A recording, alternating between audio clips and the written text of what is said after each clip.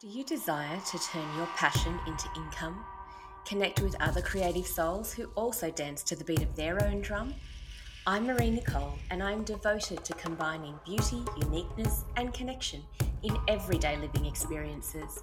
As a creative professional and Dharma coach, I help people connect to the truth of who they are and facilitate them in embodying their uniqueness.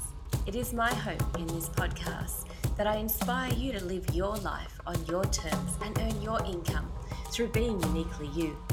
After all, it's the unique thread that we each contribute to the collective tapestry that creates the whole.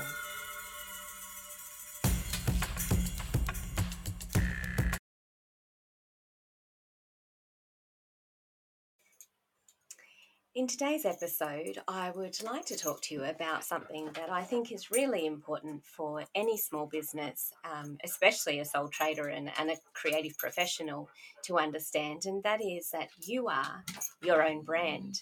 Now, yesterday in the episode that I spoke about operating like the business you want to become, I reflected on that and thought not all creatives actually go into that pursuit with the intention of turning it into a business per se. They love the idea of making money off their craft or their art, but in terms of the word business, it can be a little bit off-putting for people to think that way as a creative.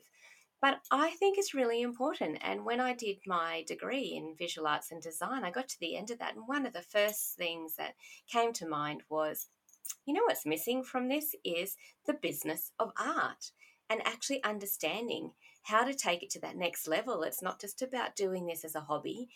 And if people are wanting to truly earn an income from it, then understanding the business of art is really important.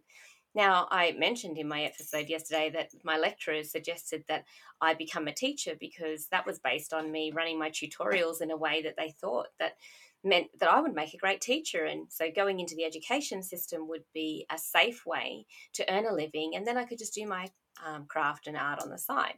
But that didn't actually align with what I wanted to do and the values. And I shared that in the other episode. So you can always go back and listen to that. But what I want to get at is that we can actually turn our creative pursuits into an income earning venture and do it in a way that is a structured business way of operating. Still allows for creative flow and enjoyment, not taking that away from you at all. But going back to the branding, what makes that important is understanding, first of all, what your core values are. When you understand your core values, it's a lot easier to make decisions to live in alignment with those core values that then feed back into your business products and offerings. So when you do that and you're living in alignment, you end up being your own walking billboard. And when people ask you about what you do or what you make, or it's not hard for you to talk about it. You're not selling it to them then. You're just being it. Now, as someone who makes garments out of natural fibers and works with leather and feathers and what I create is what I am passionate about, wearing as well as selling. And when I first started, I used to think, gosh, I can't actually keep everything for myself. I need to sell it. I need to actually make money out of this because this is how I'm making my living. And I very quickly realized that if I didn't actually use the product and people didn't see it in action, then how were they to invest in it or see the value in it if I myself didn't? So I decided to become my own walking billboard. Now, this also aligns with selling on behalf of other makers and designers.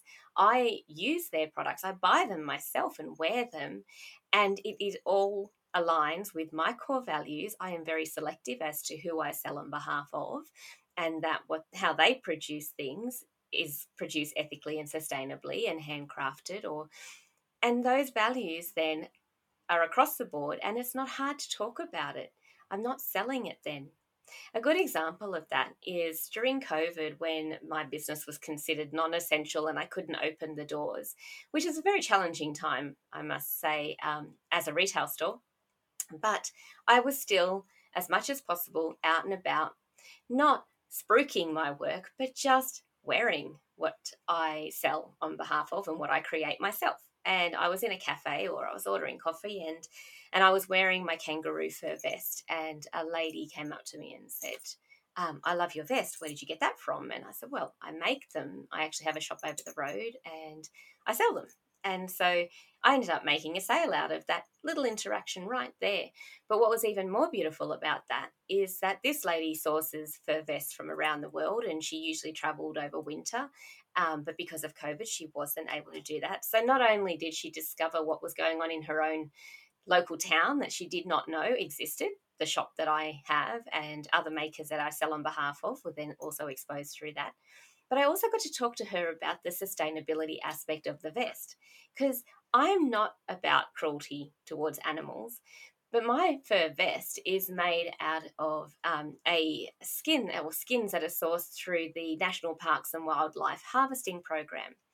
And this tannery takes those skins and creates the leather goods that then we can use for products. So it works in that beautiful cycle of keeping our environment in balance and the numbers of kangaroos at bay in our area.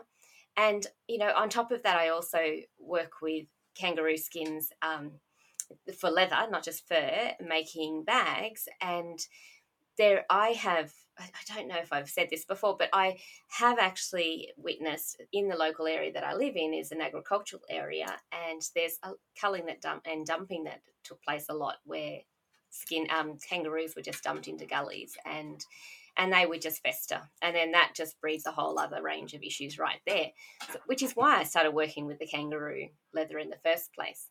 And again, I get to have that conversation with people as to why my products are made from these materials. It's not about advocating for cruelty towards animals. It's about finding that balance. And I value that all inhabitants of the environment are being cared for, not just human life. And so what I'm getting at is that when you understand what you're about and you live it and you are your brand, then it's not hard to talk about it. And it's just about being authentic and being in alignment. So I'd like you to think about, for you, what are areas of your life that you maybe are not living in alignment with your business brand, and then it makes it a bit difficult to talk about it. And, that's not a judgment. It is easy to do. We can fall into traps where, even with me selling on behalf of other makers and designers, even if I wasn't selling on behalf of them, even if I was just doing my own work, I still value locally made and handcrafted, and I buy from other makers and designers based on the fact that I want to support that industry, not just because I do it, but because I value it. And that is where you are your brand. So keep that in mind.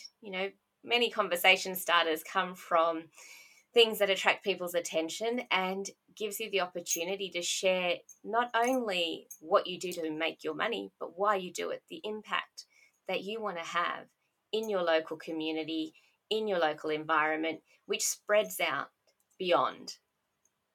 So I just want to leave you with that. I hope that was helpful to you and that you start to consider how you can represent your brand more. Thank you so much for your time. I know how valuable it is, and I hope you got value out of listening to this podcast. If you are looking for a coach to support and guide you through your own unique journey of creating a life you love, then reach out for a connection call. And if you'd like to connect with other creative souls in person by joining us at a workshop, a retreat, or to book a unique shopping experience here at Creators Nest, I run those by appointment. So check out the website for more details. The link is in the show notes. Oh, and please leave a review. I'd love to hear any insights or inspirations that were activated in you from this podcast. And I look forward to drumming, dancing, or soaring alongside of you.